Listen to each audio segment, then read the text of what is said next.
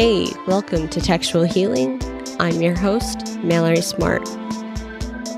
Today we have an amazing guest who I have admired for years, Lisa Canterall. If for some reason you're unfamiliar with Lisa, she is the editor-in-chief of Clash Books, author of Trash Panda, and put together an amazing collection called Tragedy Queens, stories inspired by Lana Del Rey and Sylvia Plath. It features some of my favorite writers in the literary world today. Check it out.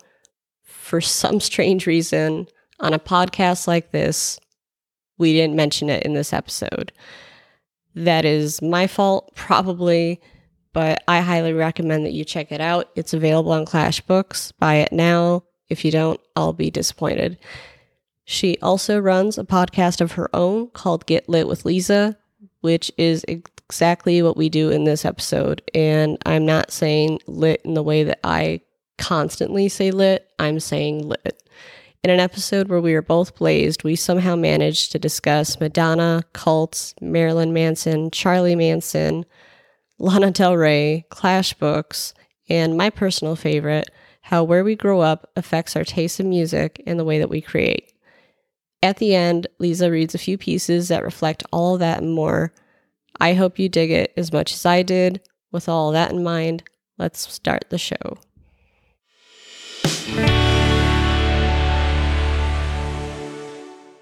So, how's your day going? All right. Just doing a lot of book stuff. I love the total blah vibe. Yeah. Well, I'm excited to talk to you. I wouldn't be. Well, talking to someone about... I'm literally drinking $3 wine in an M&M mug, so... I just took a gummy. When does that kick in? I don't know. I think it's starting to kick in already, actually. Okay, this is gonna be an interesting episode. Yeah, I'm totally tripping out because literally exactly a year ago, I did acid at my new house. Yeah. So it's just really strange. Do you not do acid anymore? Or? Not really. I mean, it's been a while. I'm not, like, cool enough to have cool friends that have drugs, so. Especially, like, you're in the suburbs, right? I mean, we're in Troy. It's like a city, but we moved here literally, like, a month before COVID, so we didn't get to meet anybody. Oh, that sucks. Yeah. We've managed to meet everybody in our new place. We moved in the middle of COVID, too.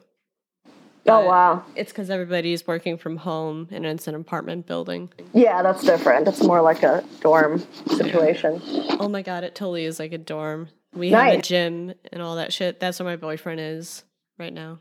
My boyfriend's not my boyfriend. My husband is at the gym as well right now. See, we got shit in common. Yeah, they actually work out. That's something I need to do. Same here. Instead, I snuck down to the bakery and got chocolate cake for afterwards. Oh, nice. Yeah. I got some cool cookies. I'm excited to eat them. See, we're the same person, basically. You're just able to smoke where you're at. I wanted to, but I'm in a no-smoking building. Oh, yeah. I feel bad for the few smokers who live here because they have to go, like, down the corner to go smoke, and it's like a foot of snow outside now. Yeah. I mean, I pretty much quit, but sometimes I do it. Oh, that's cool. What do you smoke? Oh, I was just smoking a Marlboro Red. Okay, that's what my sister does. Yeah, they're shit. I mean, they're all kind of crap. You're like, oh yeah, American Spirits will be good. Those are all natural, and they taste like fucking ass. Damn. I was just going to say that's what I smoke. They're not, okay, well, they're not as bad as, like, menthols. Okay, you're good there. Menthols are disgusting. Mm-hmm. But I used to still bum them anyway, but I'd be, like, a total brat about it. Mm-hmm. asking people for free cigarettes, and they're like, well, all I got is menthol. I'm like, oh my God, I cannot believe you smoke menthols. Those are so disgusting. They're like, well, you still want one? I'm like, yeah. Like, what are you going to do? Say no? I mean, you got to smoke, you know? Exactly. Yeah, I'm sitting here with my books. I'm like so excited. Somebody actually wants me to talk about my writing and music and shit. Like, I love that. I love the connection there. What books are you surrounded by?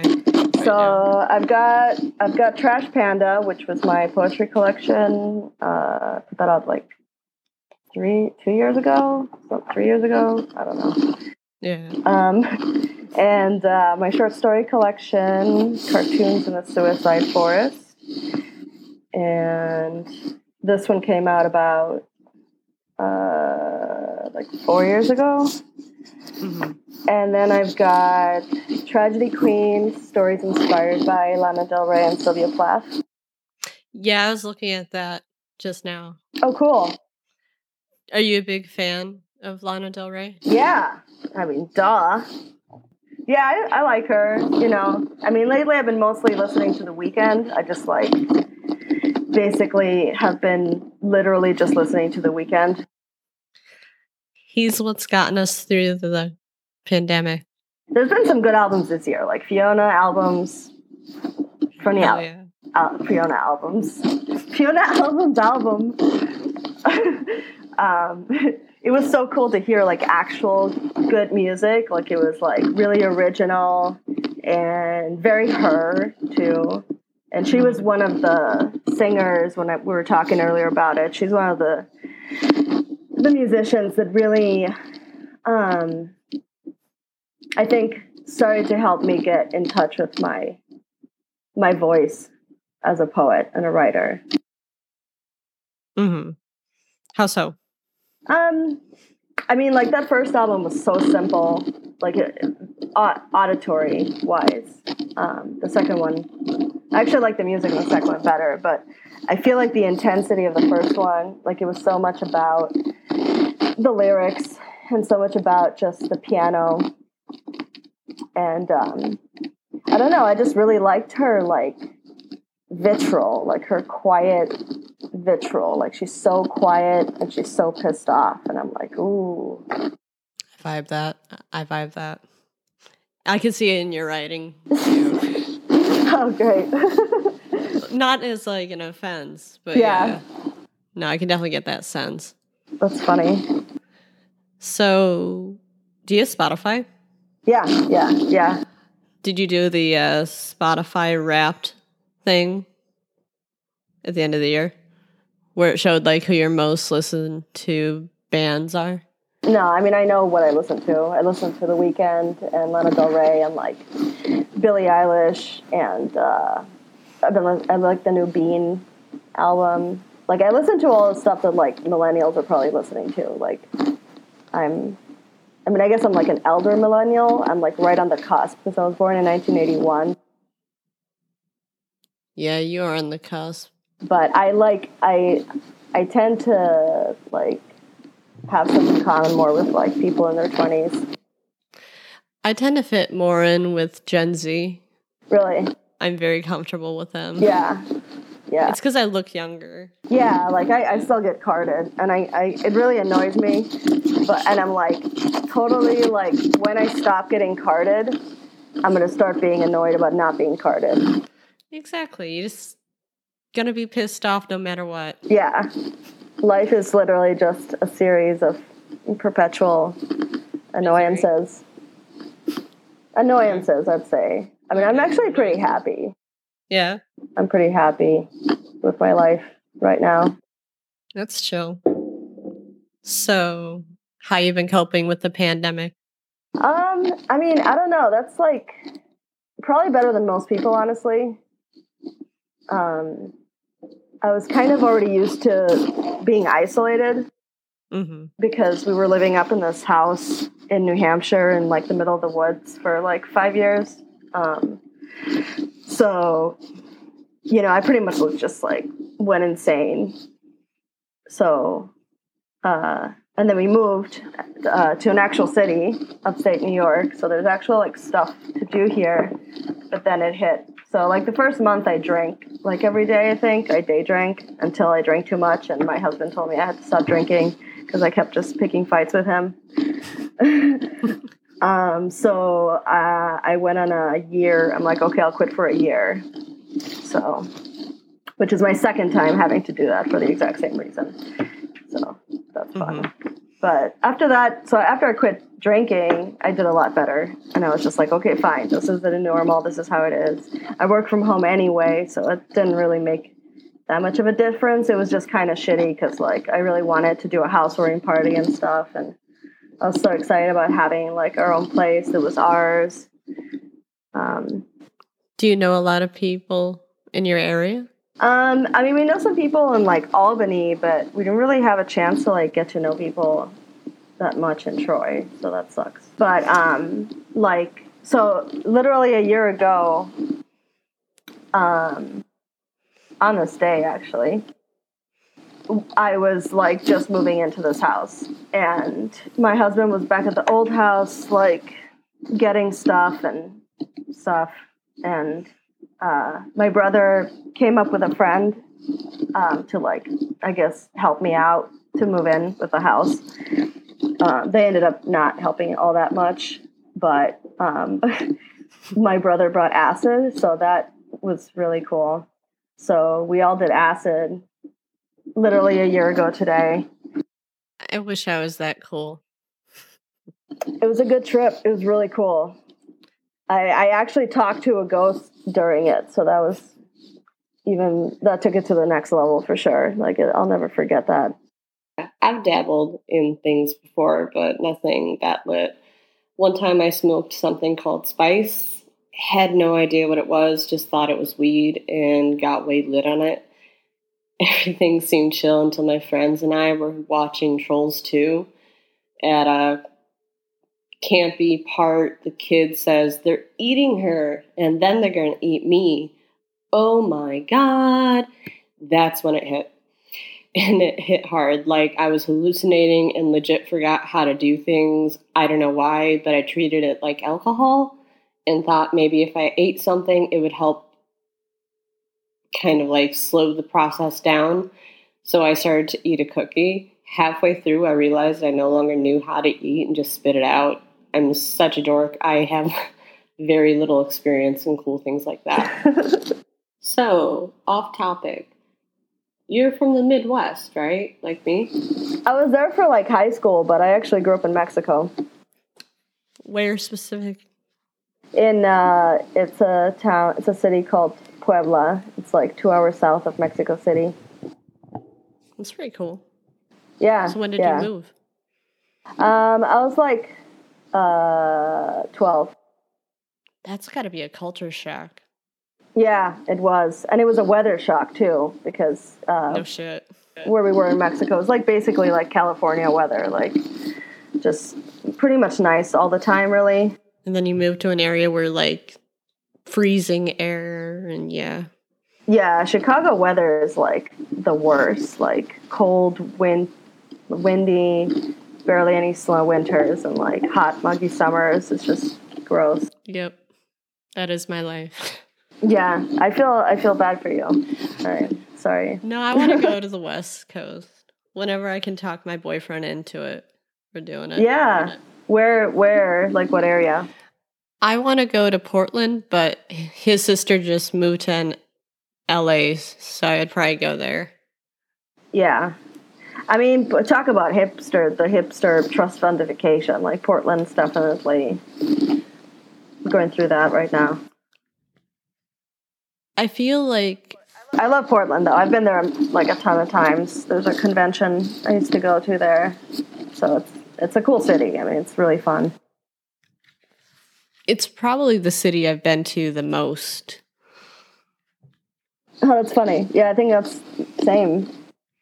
Yeah, I tend to go for almost no reason. I like the airport there, and a lot of lit stuff is there. Yeah, they have a good... I love Powell's, too. Have you met Kevin Samsel? Yeah, we're actually publishing a collage poetry collection of his this year. Oh, that's lit. Mm-hmm. What's it called? I Made an Accident. That's pretty cool. Yeah, it'll be December. So we'll probably put up the pre-order in the summer.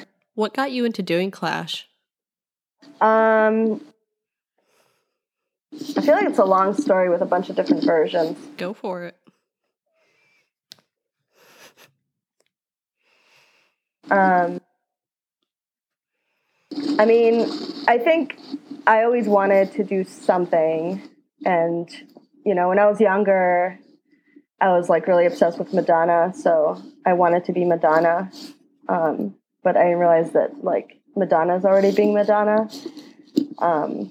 And also I had to learn to sing, which I never bothered to learn.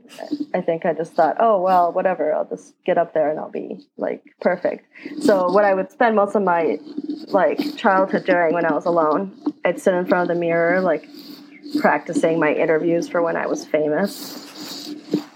Very good use of my time. I mean, you're getting interviewed now. I know, and look how ready I am. All those years of practice. Killing it. See, you don't need to be Madonna. You're you. Yeah. Yeah, no, eventually I was like, oh yeah, I'm pretty cool. I should just do that. Legit question, though. Madonna from what era? Oh, I mean, I got into her when I was like 8. So it'd be like the first stuff I listened late to 80s? was like a Virgin, and I got so excited about the Immaculate Collection and like how she did that bundle with the sex book, and my mother would not give me the sex book, and I was so pissed. And now it's fucking out of print, so I'll never have it. I'm sure you can get it off eBay for a really annoying Yeah, price. for like, yeah, exactly. Yeah, I remember I met this writer at a reading one time, and we really bonded over like the fact that he had the sex book, and I was so jealous. But yeah, I'm not I an don't know. ethical person at all. I would have just gotten to know that person and taken it. But yeah, so I don't know. I've always, you know, I started writing in high school, like listening to poetry and listening to music, like, you know, and I think some of the singers that really inspired me were like Courtney Love and Shirley Manson and Marilyn Manson. Like they all had this like really cool attitude and just like were so unfiltered. Mm-hmm. And Courtney Love especially, like the texture of her words and the way she puts rhymes together and the kind of like surreal imagery and emotional confessional style, I guess, really appealed to me. Yeah, you could definitely get a little bit of new wave sound to some of her songs too. Yeah, totally. Yeah. Do you like Bikini Kill at all? I never really listened to them much. I know, like, I probably should like them. Like, everybody asks me. No, it's like you say Courtney Love, and it's like in the same area. But, like, it's weird. Like, I notice, like, the stuff I like, it's not because it's in the same category. It's just that I connect with that person. Mm-hmm. Like The Weeknd, like how I've been listening to just The Weeknd, because when I'm working, like I need something to make me feel alive.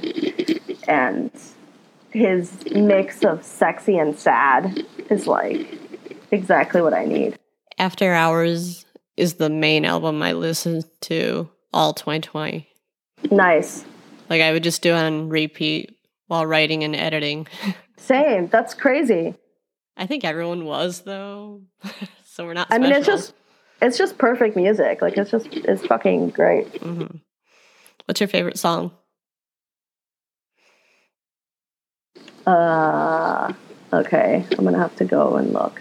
Check your phone or whatever. Okay, let's see. I really like Heartless. Mm-hmm. Sometimes I even start the album at that if I really need energy. I'm not going to say Blinding Lights because that's like the one you're supposed to like. It is a good one though. Not that I don't like it. Like, it's funny because my husband is actually the one that was excited about The Weeknd before me. He was like, when he heard that first big hit.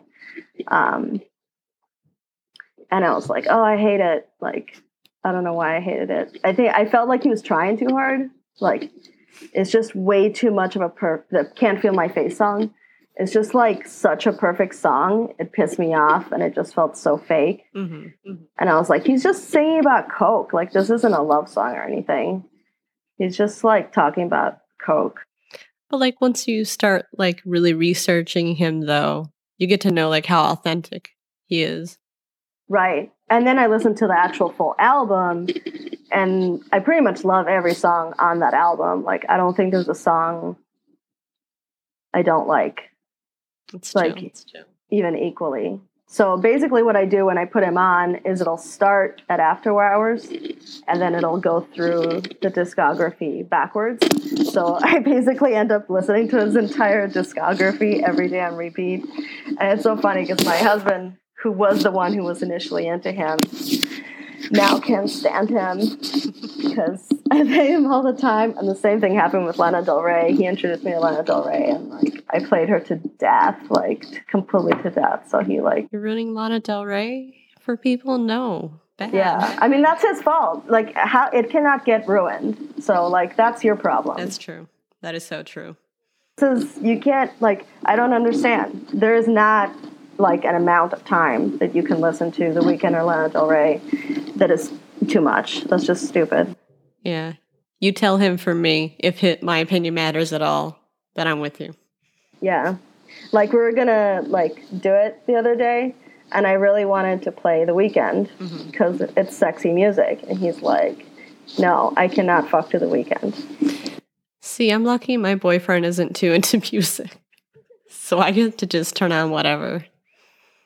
Yeah, he's a musician, so he's really sensitive to it. I'm actually the person who got my boyfriend to go to his first concert. So. Oh, nice. Yeah. That's awesome. I love that. Yeah, he's not from this country. He moved here as a kid, and he just never got too into music until he met me. That's so good of you. Like, music is a music guardian angel. Yeah, our first concert together was, oh my God, I'm trying to think. Portugal the Man. Oh, yeah. What's the last concert you've been to? Lana Del Rey. Oh, shit, I'm jealous. Sean Lennon was there. Really? And Leonard Cohen's son, apparently. That's really chill. Yeah, it's really, really cool. My last one was Sleater-Kinney. Oh, cool. And before that, Bikini Kill. Was that fun? It was fun because I knew I had to make it fun. I wasn't 30 yet, and I really wanted to crowd surf, and I haven't done it yet, or hadn't done it, and I was like, I got to do it now, or else it's going to feel weird past 30 trying to crowd surf. So yeah, it was fun. I got to go backstage afterwards with security guys and smoke weed. It was good. Oh, that's even better. I feel bad I lost my friend. I gave him no warning that I was about to do that. And I gave him my phone because I didn't want to drop it crowd surfing. So it took him about an hour to find me. Man, well, that's so, like, awesome that he actually looked for you and wasn't like, fuck her. Oh, no, definitely. My friend and I, we've been friends since, like, high school. So, yeah. Yeah. Do you keep in touch with any of your old friends? I think the only old friend that I really stay in touch with is a friend from, like, grammar school. Which is pretty amazing, actually, that we did. But, yeah, a lot of them, I mean, I didn't have many to begin with, but, like, it's hard to stay in touch when you, like, you're changing so much as a person. And you traveled a lot. Well, that doesn't matter anymore. Yes. Really. I mean, nobody communicates in person anymore. I prefer not to, personally. Yeah, there's definitely perks to it. Like, you don't get, like, inundated with other people's energies. I'm an introvert, so I definitely vibe with you there. Yeah, like, it can be overwhelming, for sure. So, How long were you in the Midwest? So we went when I was 12, and then I was there for middle school and high school, and then I went to Vermont for college. Ooh, Vermont. Where? Brattleboro. Okay. What'd you study? I wanted to like do film, but their film department sucked. So I ended up just like doing like theater classes and like literature classes, and like took a really cool class in Spanish and French surrealist poetry. And then I ended up getting my degree in cultural history. See, I love my favorite writers and publishers don't have degrees in literature. I have a history degree too. Yeah. Yeah, no, I never studied literature at school, like, or took writing classes at school, because I was like way too self-conscious about like people reading my stuff. And I'm always weird when it comes to people reading my stuff, especially like older people. I can never show a teacher my writing. Yeah, you have to like really feel that trust and feel like, well, like they really are like invested and really do care, and like they get you. Like if somebody doesn't get you, they're not going to like your stuff, you know? I also feel like I'd personally be like lying to them with whatever poem I would give them, because I would just definitely write something that would cater to their personality. Yeah. Sometimes it's nice to have an audience in mind, though. Like I found writing for an editor can inspire me to do things. Like Trash Panda, for example. Brennan Deal was running his Philosophical Idiot site, and I started writing these Trash Panda poems. Why do you call it that, by the way? I saw a meme about a trash panda, and I'd never heard the term before, and I just thought it sounded so fun, and like, I'm like, I don't know, that sounds like me. It's like grungy and adorable all at once. Yeah, I'm like, that's me. I'm a trash panda. That's me. And then I started working on the collection, and then I was at Walmart, and I saw they had this like giant bin of heads, of animal heads. And I was like, and I found a panda head. So I was like, oh, okay, I'll get this and like do videos and shit.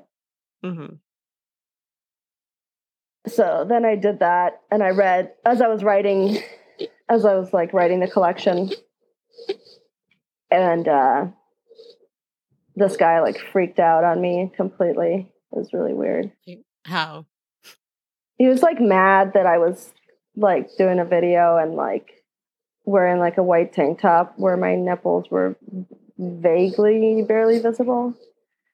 He like did this passive aggressive post the next day, like, oh, I bet if I had boobs, everybody would listen to me, or I don't know, something like that. Oh, dude, when was this? I'm like, I bet you're talking about me, aren't you? Like 2-3 years ago. Did this shit happen on Facebook? Yeah. Okay, I think I remember this. Yeah, it became a pretty big thing, because like he just made like a public ass of himself and was like harassing me all over the place. Guys do that. Well, then he actually did a whole book called Misogyny, literally like 3 weeks later. Like he just wrote it and like self-published it and stuff. There was like all like rape murder poems about like all the lit girls that like he was jealous of, basically, I guess. Dear it was God. Really weird. So he wrote like 3 rape murder poems about me, and like one was how to gut a trash panda, and it was like really weird. People are fucked up. And well, see, what's hilarious is, so he apparently had done a video a week before where he had seen the same bin. I found out later he was a Walmart security guard in like Tennessee or some shit. He would be a security guard. I know, like, haha, you have like the lamest job ever. No offense to all the nice, good Walmart security guards out there. If they exist. But so he got the cat head apparently from that same bin, and he did a video because he was like a shitty poet. So he like did like a shirtless video with like the head on and was reading his shitty poems. But like we were Facebook friends, but I never saw the video. Like I barely interacted with him. So he thought I stole the idea from him. And then he was mad because people paid attention to my reading more than his. I mean, it just means that you're better and you have a better audience. Like, you know how to capture the attention. Yeah, I mean, I think my video was more fun. Yeah. You know, like I tried really hard to make it fun. Like I wanted it to be fun. So whatever, that was weird. I actually wrote, did I end up putting it in the book? Yes. I actually wrote a poem about the incident in my poetry book. Yeah. So why don't I read that? Yeah. So it was originally his full name, but then I just changed it to his initials. Should I say the real name? Your call. Doubt he's listening. He's going to listen and be like, she doxed me. I don't know. I'm pretty sure it's Tennessee. But then I think he actually moved to Portland after. So that's weird. See, that's why I'm afraid of Portland right now. I feel like right-wing people are going there. He's like roaming around, just like raging misogynist. Yeah, see, I gotta go to LA now. Yeah, LA is cool. You know, you just you'll spend half your life on the highway, but if you don't mind that. I like driving, so. Yeah. Oh, that's good. Perfect. LA is perfect for you. Hell yeah. I love LA. I would totally live there if I could afford to. I hear the prices are definitely dropping. Oh, really? Yeah. All the big tech companies are going fully remote. So people are moving out, spreading out to like smaller areas. Right. So like being in Silicon Valley is not necessarily mean anything. Yeah. My boyfriend's sister works at Facebook and she's just doing the nomadic thing right now. All right, I'm going to read this thing. I'm going to say his name. Do it. Dun, dun, dun. If Jay Sizemore was a woman. If Jay Sizemore was a woman, he would have it rough.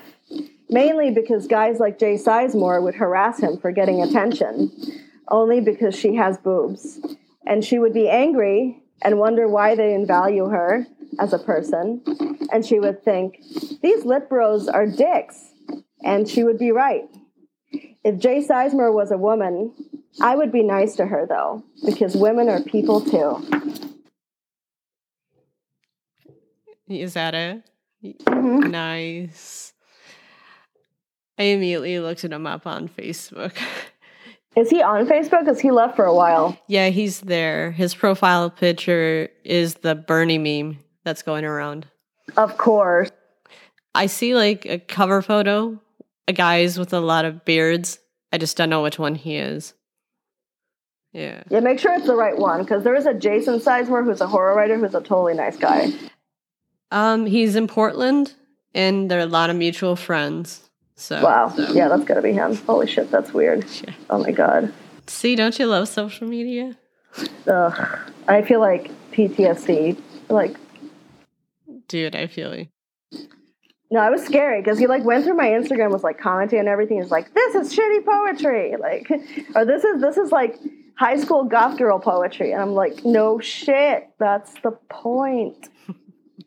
I actually, so in Trash Panda, I have a massive folder of all my high school poems, and they're all handwritten and numbered. Mm-hmm. Some have dates, but some don't.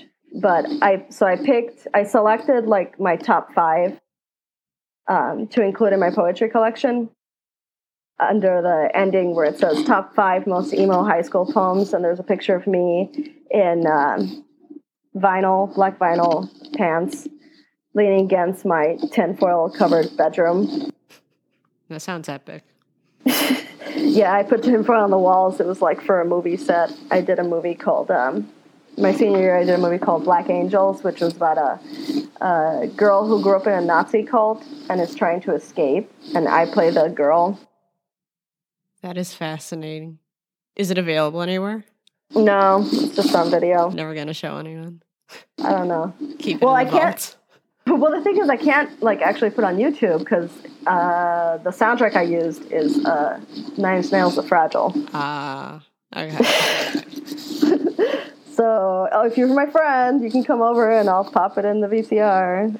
I think like everyone in the lit world has like a weird video that we've made. I have a lot of weird videos. I used to do a lot of. That's one of my 4 or 5 movies. I did my sophomore year in high school. I did a movie called Plastic Moon, which was titled after a poem I'd written. It was this very obnoxious meta movie about trying to make the movie, and about how I can't face reality, and I'm choosing to go insane over facing reality. Mm-hmm. How prophetic that was. Right. And the soundtrack for that was Natalie Imbruglia and Garbage. Oh God, that is so 90s. I know. I think my intro credits were Milk. I dig it. As I'm like standing outside holding an umbrella. It's so good. Oh my God. And then after that I did Black Angels. And then, which I think like the coolest thing about Black Angels was I shot it in black and white. It's got the Nine Inch Nails soundtrack. And so my boyfriend at the time and his friends were like all wearing like black trench coats because they were super goth or whatever. Mm-hmm. So they're like the Nazi guys. So I've got them like running around in their black trench coats with like BB guns. So that's pretty cool. What era is this supposed to be taking place in? I didn't really think about that. Just current day, I guess. I mean, this came out in 2000, so it was definitely inspired by probably Marilyn Manson and starting to think a lot about cults and brainwashing and all that stuff. This is how you know I'm such a typical basic white girl. I was about to say, what's your favorite cult? What's my favorite cult? Oh, even though it's like, I think I would say the Manson family, honestly. Fuck yes. I mean, like it's just I was like, because of Marilyn Manson, I became obsessed with Charles Manson and the Church of Satan and Tom LaVey. So I immediately went and bought the Satanic Bible at my local Barnes and Noble in like Church of Block, white Midwestern suburbia hell. Mm-hmm. But yeah, that movie was it was actually pretty good. Actually, after I did that movie Black Angels, they had to implement new rules for the film festival to not have swearing or certain images, or like, it's pretty messed up. Like, it literally starts with me being kidnapped. I'm like sleeping in bed.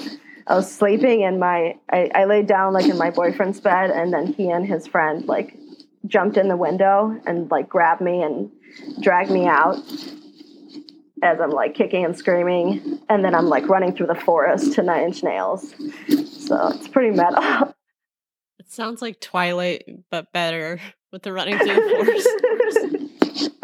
Oh, and the ending is the best part. So the ending. So basically, like the whole movie, she's in the room with these cameras. So I had to explain why is she being filmed if she's alone. So I'm like, oh, there's cameras in the room, except like the cameras are all moving, so it makes no sense. But whatever. My then 8-year-old brother was actually filming those scenes, which is really messed up if you actually watch it, because I'm like talking about being like sexually molested at 5 and how they've like ruined me for life and all this shit, like how I feel dead inside because of this cult. Yeah, you fucked up your sibling.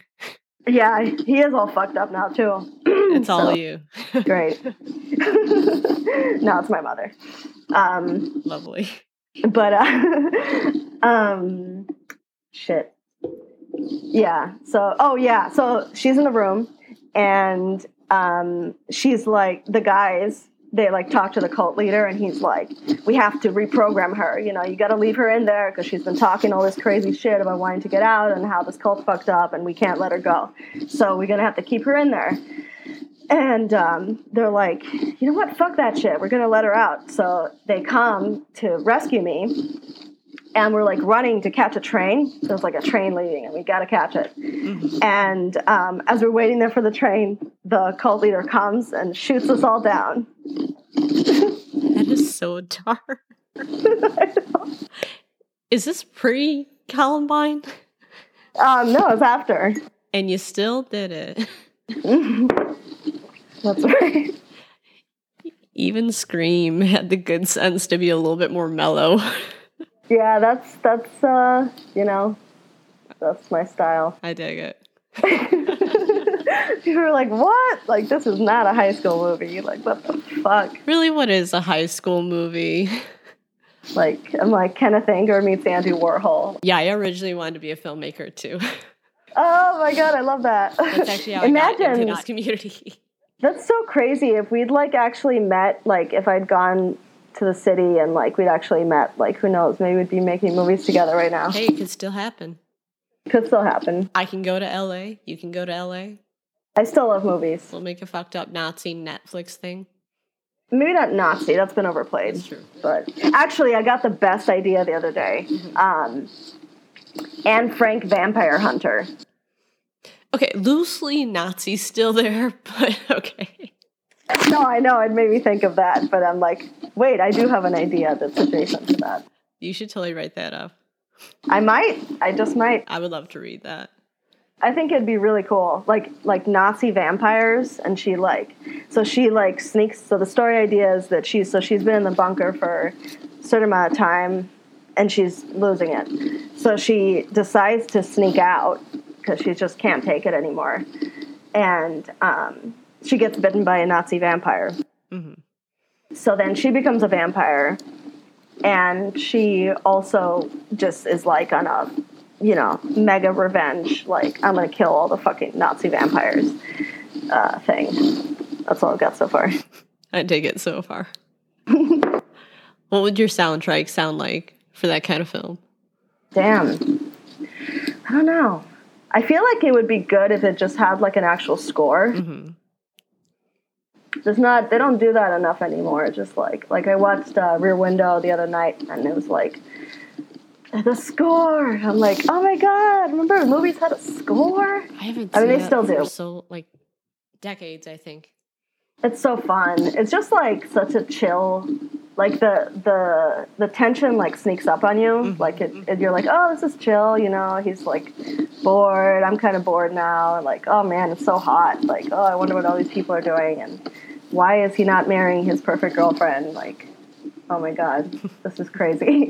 And then it starts to happen, and you're like, oh, fuck. I mean, it's just a style of Hitchcock. Yeah, it's cool. I love how it sneaks up on you like that. What's sad is that, like, instead of making me think of actual, like, films, my mind is going straight to the Simpsons parody of it. Yeah, I've watched it just, like, I used to watch a lot of Hitchcock, a lot of Kubrick, a lot of, like, Truffaut, Fellini, a bunch of Lynch. I used to just, like, mainline that shit.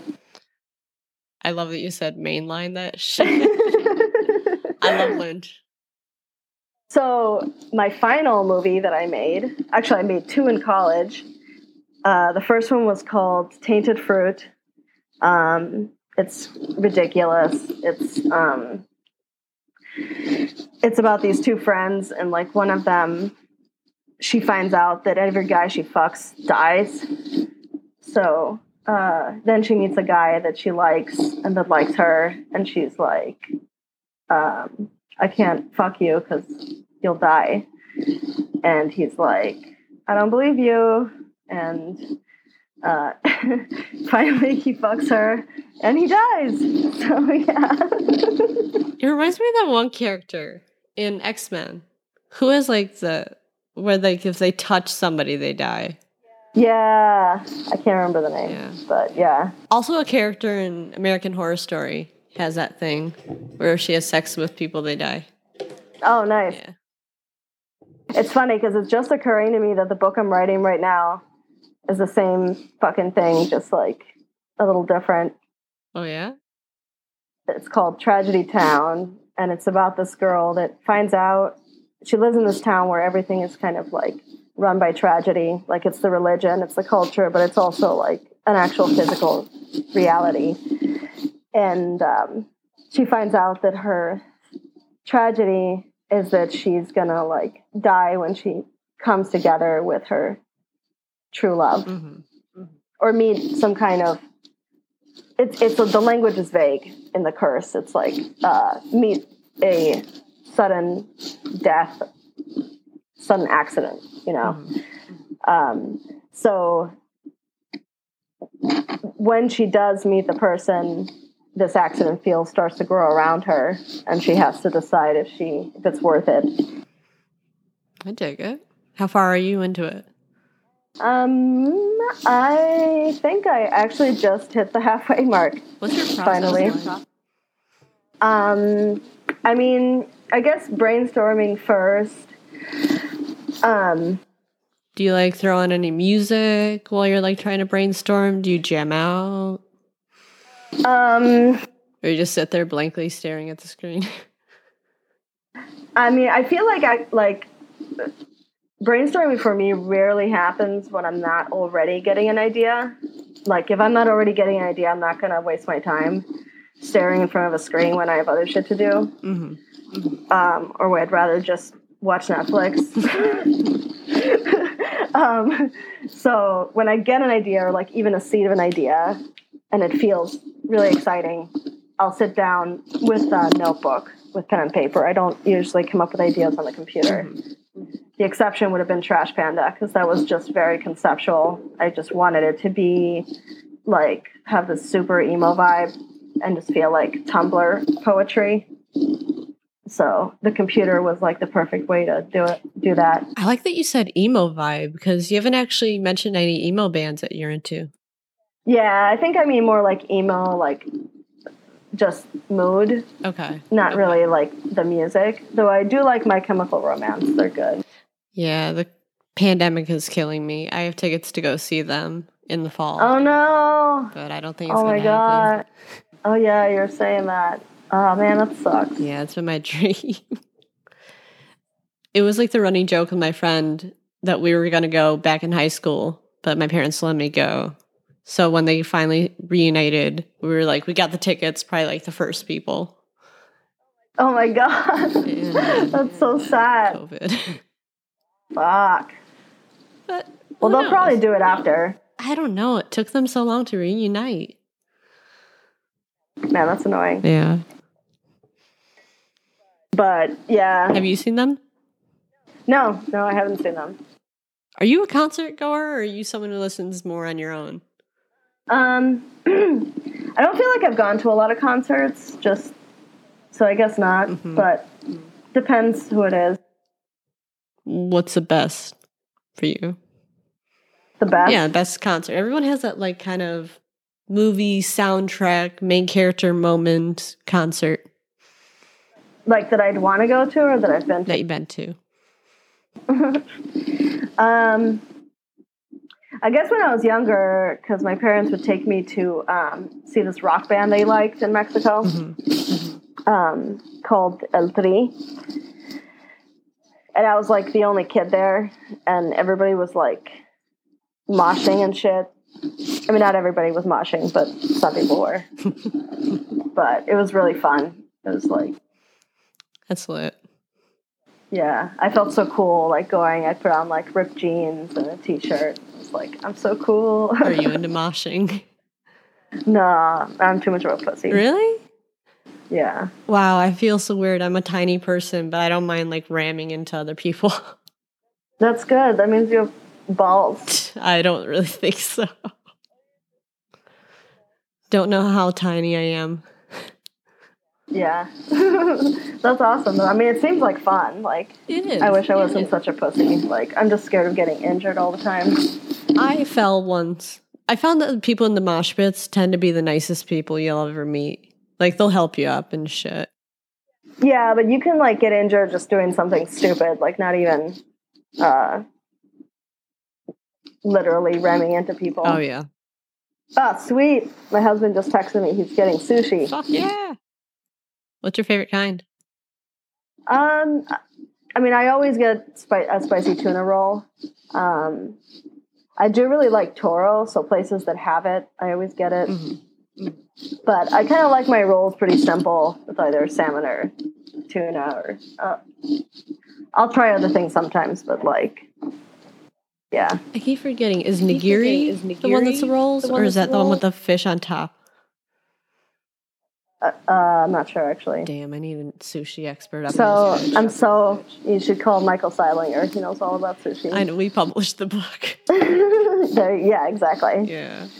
I feel like I learned a lot about sushi from that book. Yeah, you should watch the documentary, too. Oh, yeah. You'll learn way more. That's, I think, where he got all his info. Yeah. But no, I just simply do the spicy salmon. Oh, nice. Or California. Yeah. Right? Yeah.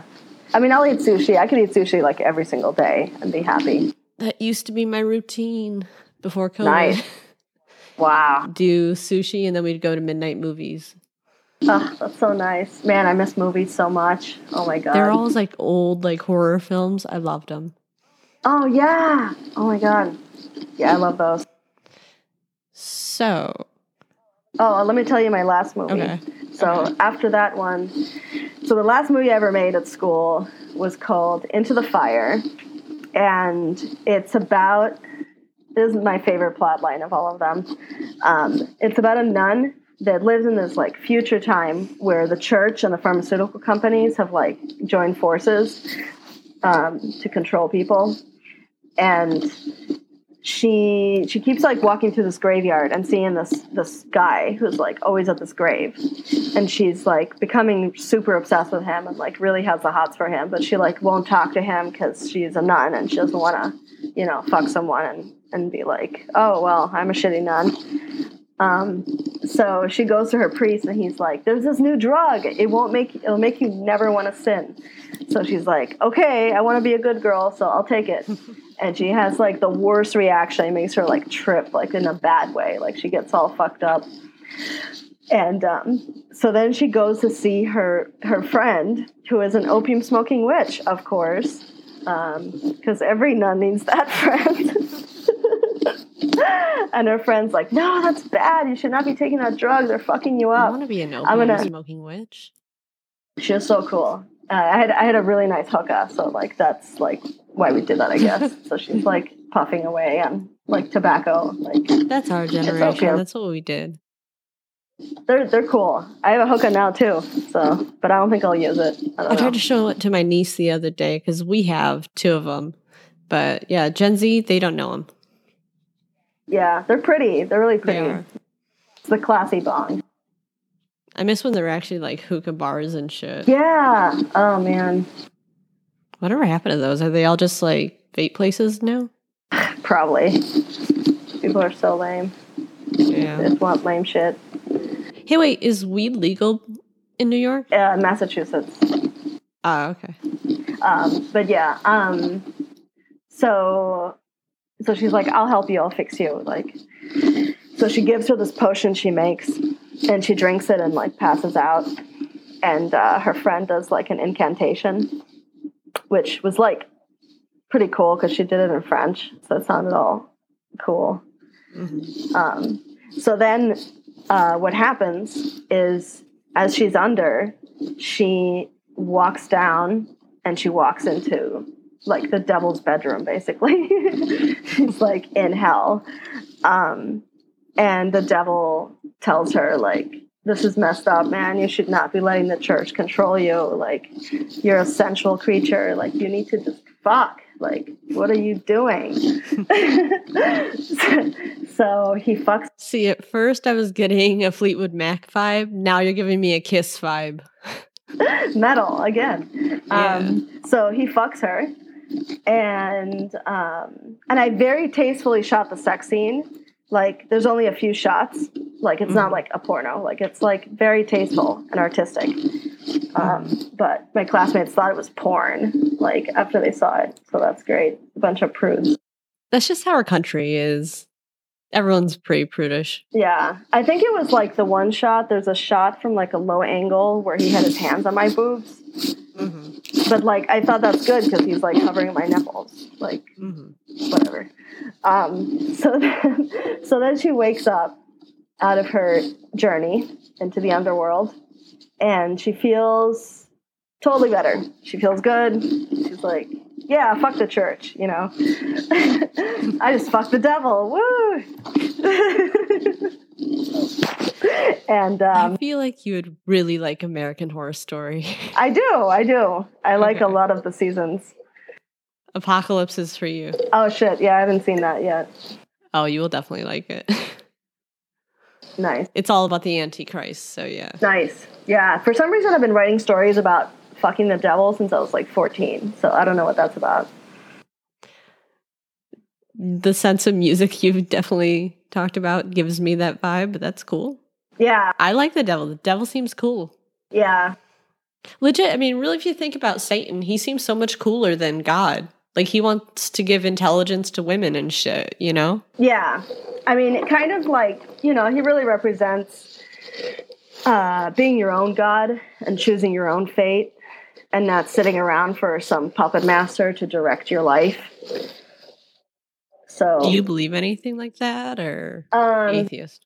I mean, so what's funny is I actually grew up atheist. My parents were atheists. No shit, in Mexico? I mean, well, my dad's Mexican. My mother was American. My mother actually grew up in Brentwood in California. But she decided to. Anytime I think of Brentwood, I think the OJ trial. Yeah, it's that neighborhood. Yeah, it's that neighborhood. Yeah. Yeah, but she decided to slum it with my physicist dad. So they moved to Mexico.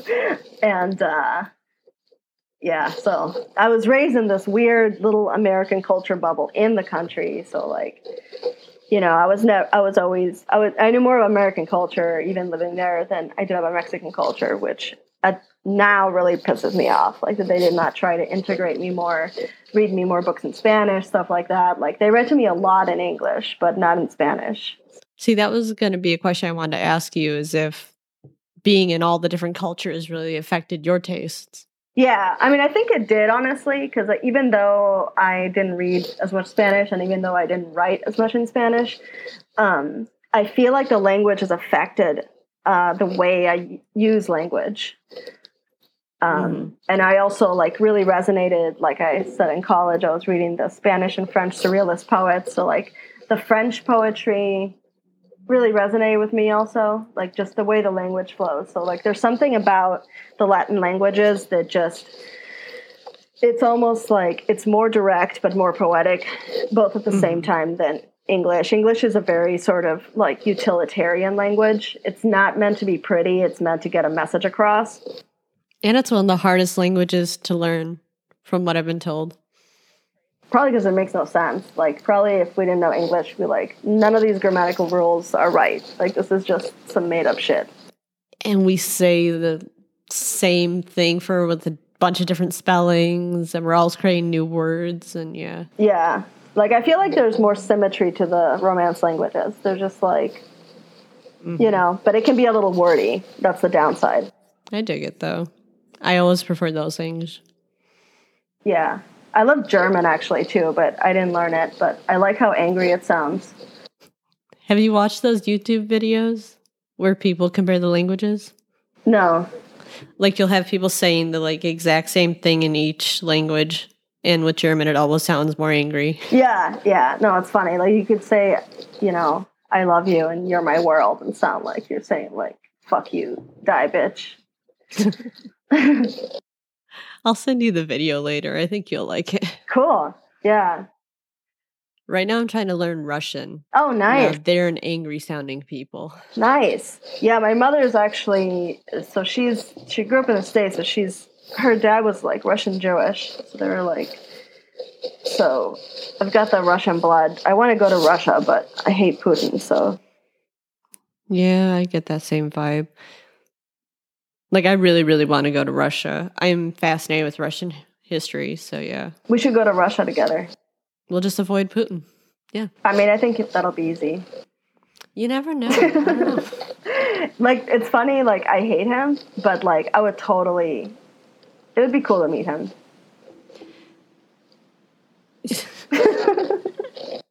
Like, there's not even a good response to that. I like meeting famous people. Yeah, I do too. Yeah. I think the only famous person I would never want to meet is Trump. Yeah. It's funny, like, while he was president, I kept having these dreams that I was, like, trying to give him Clash books to read. And he would be so annoyed every time. I don't think he reads. No, yeah, he can't really read. He has, like, super bad ADD. Probably, like, snorts Adderall. Yeah, I'm sure that doesn't help. Yeah, actually, I'm pretty sure he does snort Adderall, actually. I only recently found out you could snort it. I used to think everyone just popped it, but yeah. Yeah, I mean, I don't know why you'd rather snort it than just drink it, but whatever. Yeah, I was having a podcast with Noah Cicero, and he was talking about all the drugs they used to do back in, like, the alt-lit days. Yeah. And yeah, snorting Adderall apparently was a lame. big thing. Yeah. Oh, a funny thing about that movie, Tainted Fruit. So my friend that I did the movie with, she was also in the film department and wanted to do movies. She really wanted to do coke, but we couldn't find any coke. And she made her character a cokehead. So then she had to snort powdered sugar. It's so gross.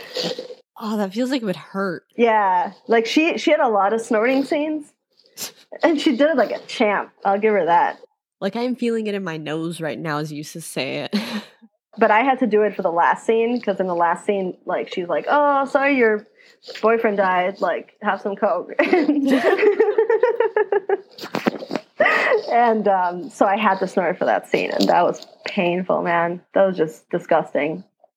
What does it, like, feel like if it's not coke? Like, does it affect you in any way? Or? I mean, like, for example, the drip you get with coke, it's, like, way worse, because it's, like, full of sugar. So it's, like, it just hits your, like, that's a sensitive part of your nose, like, where you're smelling and tasting at the same time. So, like, coke, I think, is very much designed to try to not, be too unpleasant to snort. And also it has a numbing agent, I guess. So, that's a rich people drug. Yeah, powdered sugar is not meant to be snorted. Definitely not. Yeah, I can't say I've tried coke, but I definitely have a lot of friends who have. I've done it a little bit. I was totally going to be like, it's because you're on the East Coast, but... No, I haven't done it up here. I did it when I was in Chicago, actually. Damn. We're more of like a meth city now. Yeah. Well, it was just the circumstances. I was dating this guy, and he would hang out with, like, these other guys in his apartment building, and they would do coke together. So, and all his friends were trying to hit on me. So... That's not awkward. Yeah, no, not at all. So, and he was, like, being really, like, kind of a horrible dick. So I eventually was like, yeah, I'll go do coke with you after he goes to sleep. So, yeah, I did a lot of coke. I mean, not a lot, really. It just, like, a period of a couple months. It's almost one of those, like, how do you quantify it? Like, what is a lot? I mean, how often, like, when do you start, and what time do you start and stop, and are you doing it every day? Yeah. But, yeah. No, I never was, like, a cokehead. Like, yeah. I mean, I would never buy, like, that's my policy with, like, hard drugs. Like, I'll do them if I don't have to pay for them. My rule of drugs, I don't buy. Well, except weed. Oh, I don't buy it either. I do. I would. Everyone keeps offering. That's nice. Must be nice. Yeah. I mean, we live right down the road from a weed shop. Nice. I could go get it. I think it's more expensive, though. Oh, yeah. For sure. I like doing the dab pen. Oh, Have nice. you ever done that? I haven't done that yet, no. No smoke? It's better. I like the gummies. See, I can't do edibles. They fuck with me. Really? Yeah. It's too much of a commitment. Like, the last time I did edibles, I ended up almost calling the police on myself. Wow. Yeah. That's fucked up, man. I mean, the ones I get, like, they're actually, like, way more chill than if I was smoking. I think can definitely get a little paranoid. I think it's like when you're with someone and you get paranoid and they get paranoid, it just snowballs. So that was our night.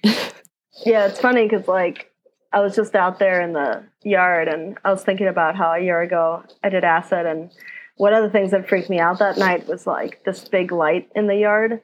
And, you know, I realized eventually it was the kitchen light shining out in the darkness.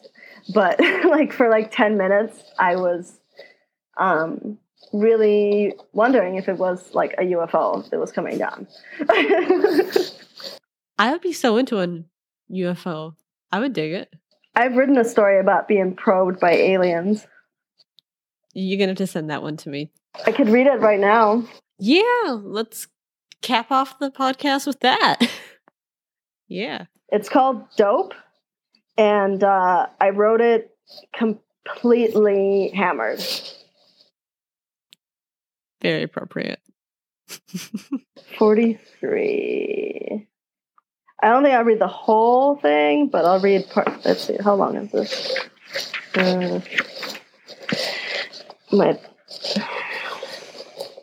They say they saw little green men on the moon. In the darkness, you can touch yourself, but then the lights flash bright, and the little green men put cold, hard objects into your orifices. They drip milk into your eyes. They fill you with their sperm until it comes out of your eye sockets. Their long fingers explore your body to see what it can do. They fill your holes with electric rods and liquids. They watch you squirm and scream and squirt. They probe your anus. They have the courtesy to use lubricant.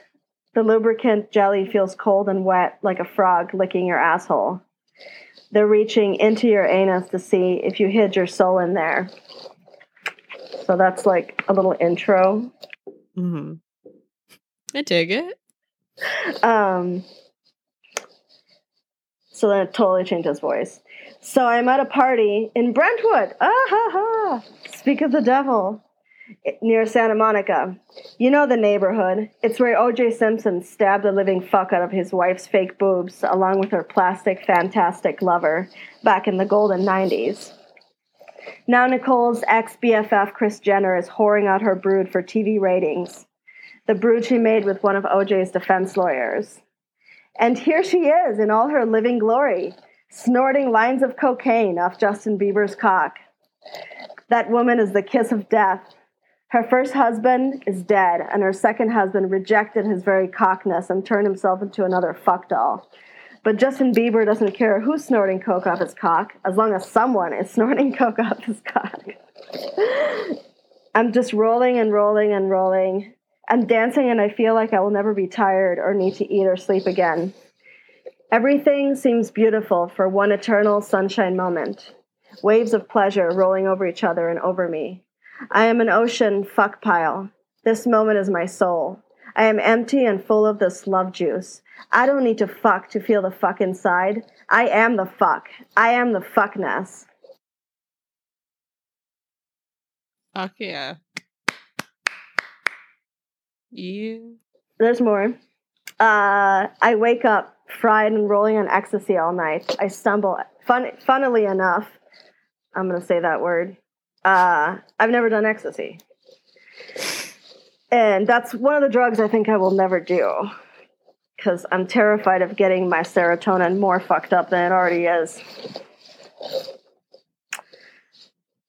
I wake up fried from rolling on ecstasy all night, and I stumble over the half-naked bodies, beer bottles, piles of drugs, discarded underwear, and party hats that lie strewn all over the floor. Has it been weeks or one long night? I have no idea.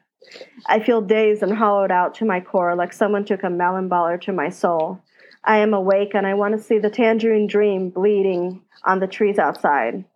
I rub my eyes and look around through my melting lashes at all the happy, drunken babies glittering in yesterday's glamour.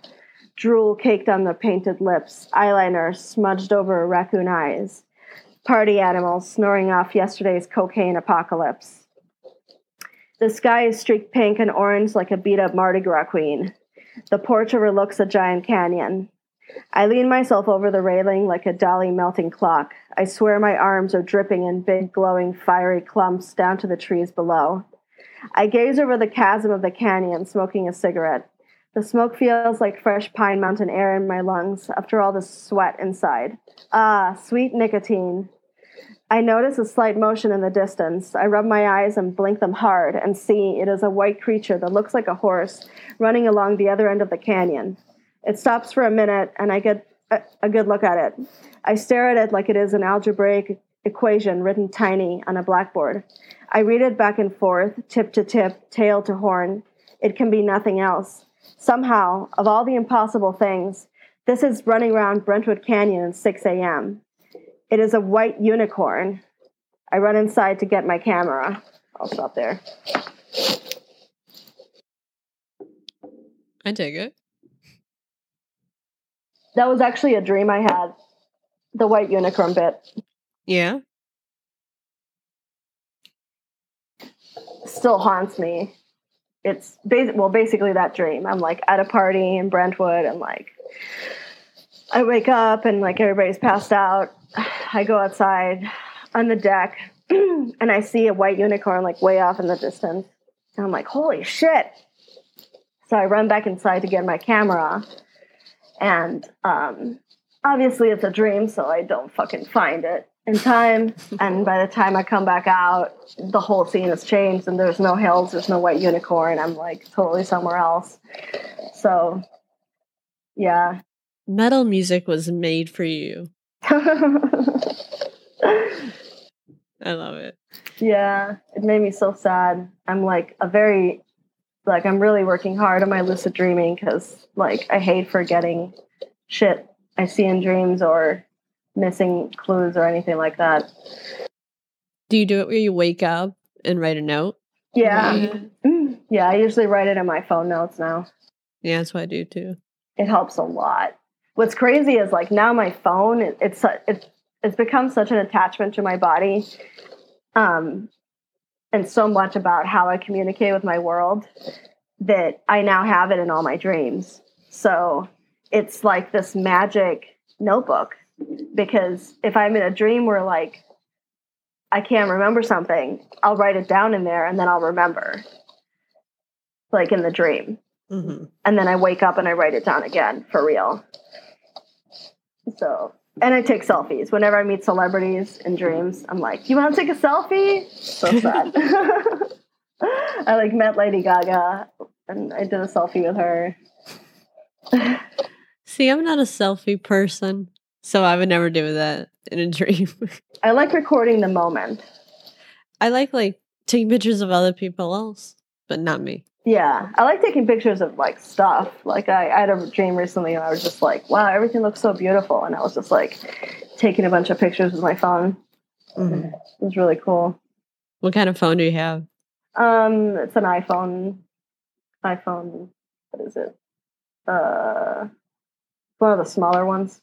Do you ever have it in the dream where you have a different phone? Because I have that. No, it's this phone. Because I've had it where I have like the drug dealer phone, like the really phone. like a burner. Yeah. Wow, yeah, that would be a nightmare. I would call that a nightmare if I had like that. totally 21st century, and I go to reach for my phone, and I'm just like, I don't know what to do with this. Oh man, I text people in dreams all the time. Like if I lose them, like I'll text them or try to call them, and then usually that's when stuff happens. Like I can't call them, I can't find their name in there, like stupid shit like that. Mm-hmm. I feel like it's pretty typical of people of these days. Yeah. But it's helped me a lot. It's helped me with my lucidity and remembering shit. I dig it. Okay. One final question. Okay. Why did you name Clash Clash? I actually didn't name it. The person that started the website that used to be called That Lit Site, he then switched it to Clash Media. And then me and Christoph were like working with him on it. And then they both stopped doing it. So then I took over. And then we'd already been doing like some books, but like more indulgent kind of shit. And then like they're like, well, let's just like go full on in, you know. But what I love about the name Clash is that it's, you know, I think, you know, it's always kind of a connotation of clashing things, which totally makes sense for me, like with my weird obsessions, like obsessed with glamour and tragedy and all that stuff at the same time. So it kind of it lended itself well, but we completely transformed it from what it was before. Like it's barely recognizable. Well, I like what you did. It's really great. Thanks. Yeah, I mean, it's, you know, I think, you know, we both love literature. We both love culture. You know, Christoph's really, really passionate. He's a way better reader than I am, honestly. He's like always reading. He's reading craft books and like actual, like new books. And I kind of like to read old books. I've reread Wuthering Heights like 3 times now. That's not a bad thing. Yeah, I mean, I just like, I don't know, when you're editing all day, like, it's just not that fun to read anymore. That's why I go for nonfiction. Yeah. Because it doesn't remind me of work. Well, we also publish nonfiction, so. You know, I think like the way Clash became Clash, like it's just, you know, it's because we love what we love and we had the opportunity to do something, you know. But I think it definitely came out of like both of us being kind of, you know, we're both writers, me and Christoph, and like, I think we were kind of frustrated with the indie lit scene in general, and didn't really feel like we fit in anywhere. So I feel like Clash is for like everybody that doesn't really fit in anywhere, but they're like writing really good shit. So like we both really care about it just being good. And being something that's like gets us excited. The voice gets us excited. And I think, you know, weirdly enough, like neither of us studied, well, actually he did do a publishing thing, but I mean, he was actually doing like political history and stuff. So, and I was doing cultural history. So like we were totally not doing this or like, oh, I'm going to be a publisher when I grew up or whatever. Like, it was just like, I wanted to be Madonna for Christ's sake. Like he wanted to be a politician, like, and a rocker, of course. Like Beto O'Rourke. Yeah. So he moved to New York and he was doing like the band stuff. He had a band called The Only Prescription and they were doing shows in New York and stuff. And, then like the band just completely like exploded because it was full of assholes. So he then switched to focusing on writing and kind of going to a bunch of readings in New York, like trying to network and all that stuff. So he was actually so that was like his publishing like intro or writing world intro. So while he's doing that, I was getting into like the Bizarro scene and like Bizarro fiction and all that shit, and going to Portland to like go to those cons and connect with those writers and try to write Bizarro myself. Because I felt like surrealism was like, it was kind of like surrealism, but it really isn't. So yeah, eventually we both kind of got just sick of everybody's shit. So we're like, let's just do our own thing. Cause I bet we'd be pretty good at this. Like, no, I think everybody does that when they. Yeah, I think that's why people start presses. You know, they're like, you know, let me do it how I want to do it. And you guys have done fantastic. I love the most recent books you guys have done. Thanks. It's really fun to see all these different styles like in one place. And I love like doing readings because like in-person readings, because all these writers that are in totally different worlds, poets, horror writers, you know, humorists, fiction writers, you know, whatever, they're all like in one place and seeing they have so much more in common than they thought they did. And I feel like, you know, there's so many cliques in the writing community, like on every level from indie to the top, where they just don't want to have anything to do with stuff that isn't in their genre. And it's really their loss, because cross-pollination, I think, breeds the best stuff. How do you find your books? Like, do the authors approach you, or? I mean, we have open submissions, so a lot of stuff we get through submissions. But we also have writers we reach out to and talk to about wanting to do something. And it's like, are you going for more of the outlier types? Just if it's good. I mean, one example of somebody I reached out to personally was this was like 4 years ago. 3 years ago, 3 or 4 years ago. Monique Quintana. I was writing for Luna magazine, and I started noticing these really cool like Trolla beauty pieces, and I really liked the style of the writing. She was writing stuff for Luna. She still does. And her style really resonated with me, just like her language.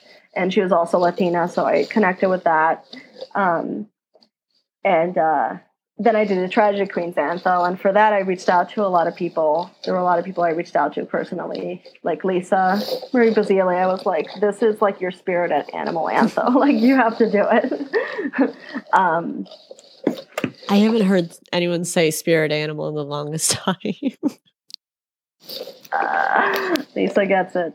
So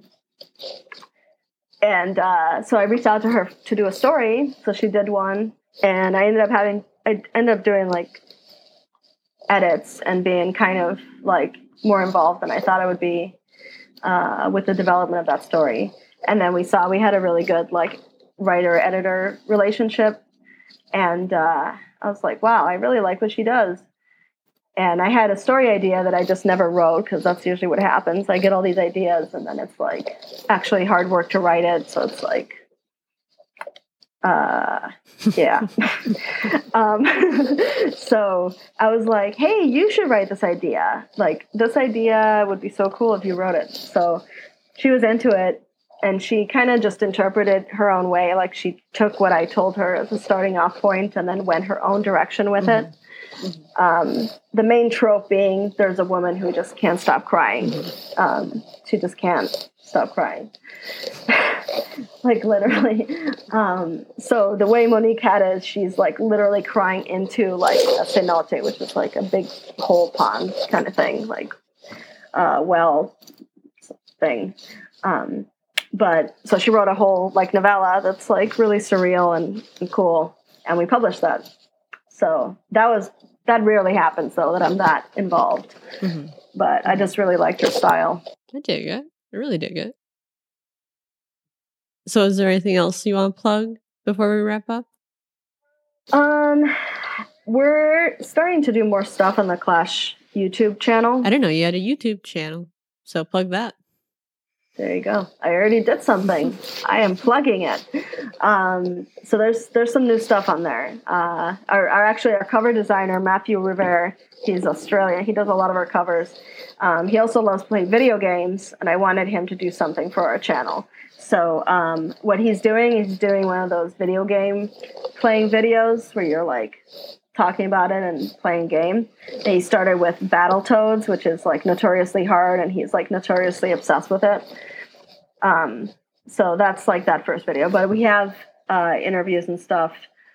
In February coming up, me and Lindsay Lerman, who started Black Telephone magazine, we're going to be interviewing the writers from that and doing a reading there as well for that.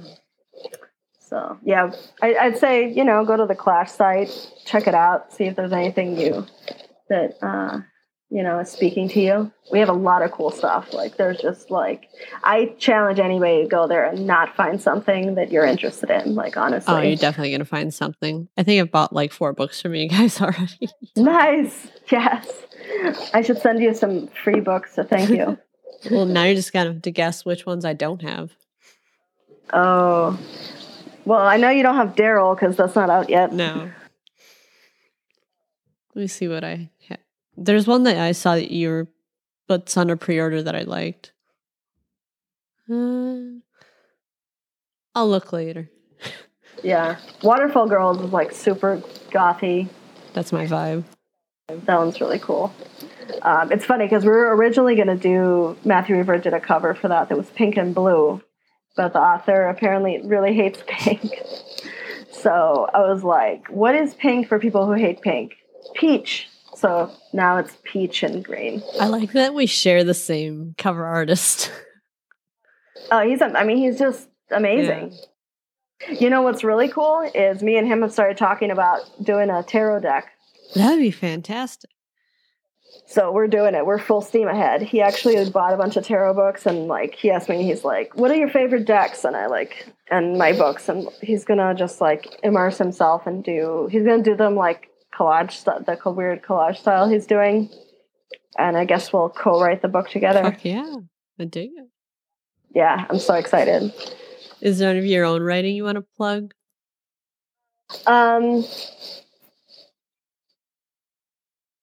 You know,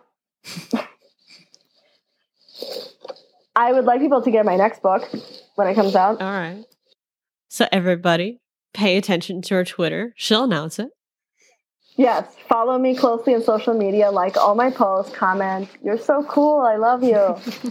You got me to not kill myself. Like, you're what's giving me meaning right now. Exactly. I am going to start making candles and incense. So if you like, I got like all these badass scents and shit. So, and like fancy beeswax and stuff, like good quality stuff. If you want like candles or incense, just tell me and I'll give you a price for it. You're a soul. Sorry, the more you tell me about yourself, the more I'm just like, we would be good friends. We make candles. I'm so excited. It's really fun. Yeah. It's just like I need something like relaxing to do with my hands that's not fucking books. Mm-hmm. Mm-hmm. Like, and I love the scents, you know. I did the Black Telephone scent. Me and Lindsay Lerman were like brainstorming swag for the first issue. And she's like, let's do incense. I'm like, nah, how are we going to do incense? Like, I don't know anything about that.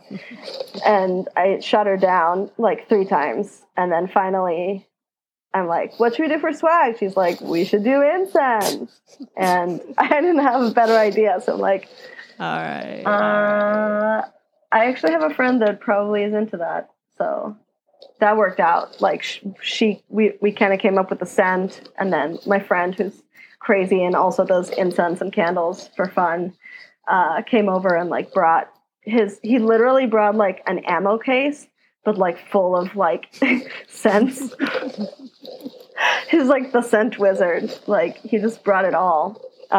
So then I mixed like we made 850 sticks of incense. It was insane. Damn, that's a lot. It was nuts. I had them all like drying out in my basement, and my spooky haunted basement was like actually smelling like not dirt and death.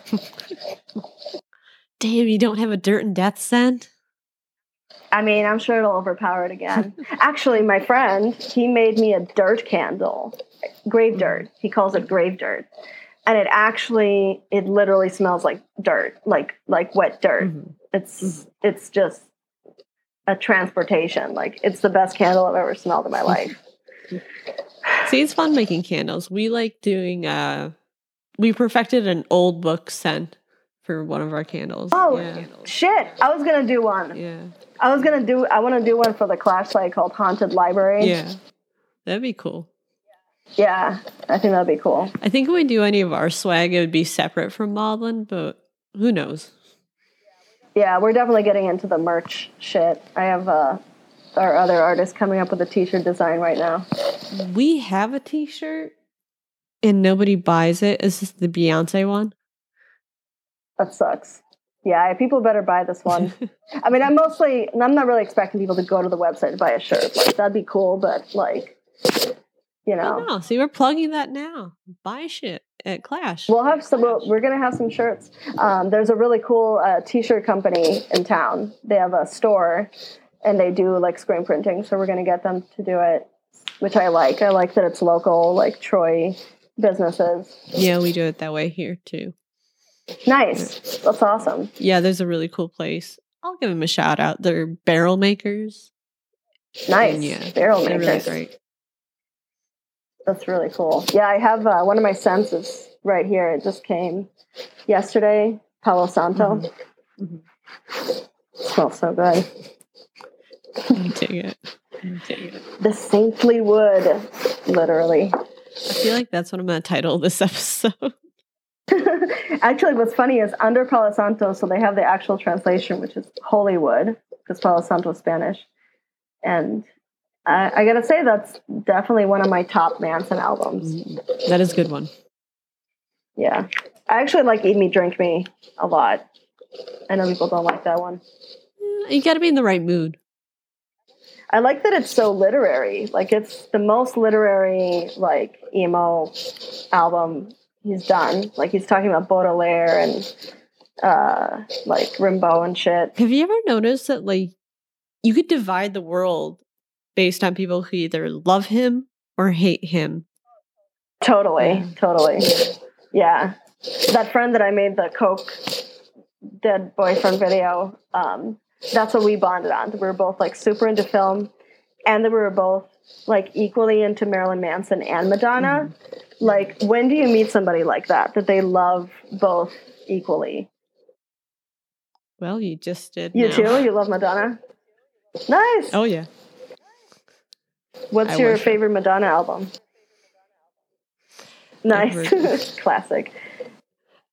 It's like so basic as shit. Oh, I want to see her live. I think mine is Bedtime Stories, actually, and Erotica. Like that whole like super sexed up era. If you're really into her, you should actually look up this really great interview that she does in Rolling Stone where Carrie Fisher interviews. Oh shit. Yeah, no, I don't think I've read that. Oh, it's really good. It definitely goes into a lot of the themes that I think you and I just discussed. That's so cool. Yeah, that's a cool. Did you see that she's having Diablo Cody writing her life story or whatever? No. Awesome. She's producing a movie about her own life, and she's having Diablo Cody write the screenplay. That's like the new thing. Joan Jett just did. Are you that serious? With the That's so funny. Yeah. I mean, that's pretty cool. I guess I'd hire Diablo Cody. I don't know. I'd probably actually, if I had somebody like directing a movie of my life, I'd be like, I'd hire Sofia Coppola just because I like her. That'd be. I just love her stuff. Like, I know people hate her too, but you know, everything's just always so cool. Like, it just flows so good. She has like the best soundtracks. Like, I don't know. It's like she has this like directorial approach that's like the opposite of her dad. Like, she's kind of like laid back. Like, she doesn't really care what you're actually thinking about anything. So it's really cool. Very confident. It's the best way to be. And she's not like trying to hammer in a message too, which I think a lot of artists, that's like the big pitfall. It's like, well, I believe in this. You look at this. And then it's like a morality play. Like, let people make up their own damn minds how they feel about things. No, there's definitely a simplicity. Yeah. Well, like the Bling Ring, which I loved. And Paris Hilton very coolly let them film in her house, in her real closet and all that shit, where all her stuff was robbed. You know, it's like, well, look at what they're doing, you know, like there definitely is like a commentary about a consumer culture, you know, but it's not like, you know, it's not overly moralistic. It's like, you know, I mean, what would you do? Maybe that could be fun, you know? If I was like 16 and lived in like those neighborhoods and I was like bored out of my mind, like I probably would have done it. If I had like a ringleader, like I wouldn't have been the ringleader. I'm a follower. I feel like I would be the ringleader. I tend to be the ringleader with my friends. We would totally like rob some houses. I think that we should make that our next meeting. All about that. Wink, wink. Exactly. I mean, it's easy. Basically, you go to a party in like a fancy neighborhood, and you like case the house. You know, you figure out where all the doors are. Like, all that shit, where the stuff is, and then you like see when they're going to be out of town, and you just go. Exactly. You could be a babysitter, like pretend to be the babysitter. Oh, hi, we're just babysitters. Okay, now you and I just turned into the Manson family. Exactly. My favorite. Hey, it was fine until they started killing people, you know. There's nothing wrong with, like, doing a bunch of acid and shit. Like, it's fine. And pretending you're the devil or Jesus or whatever the fuck. Like, you know, there's nothing wrong with it. It's fun. It's clean, good, clean fun. It's good, clean fun. Until somebody dies.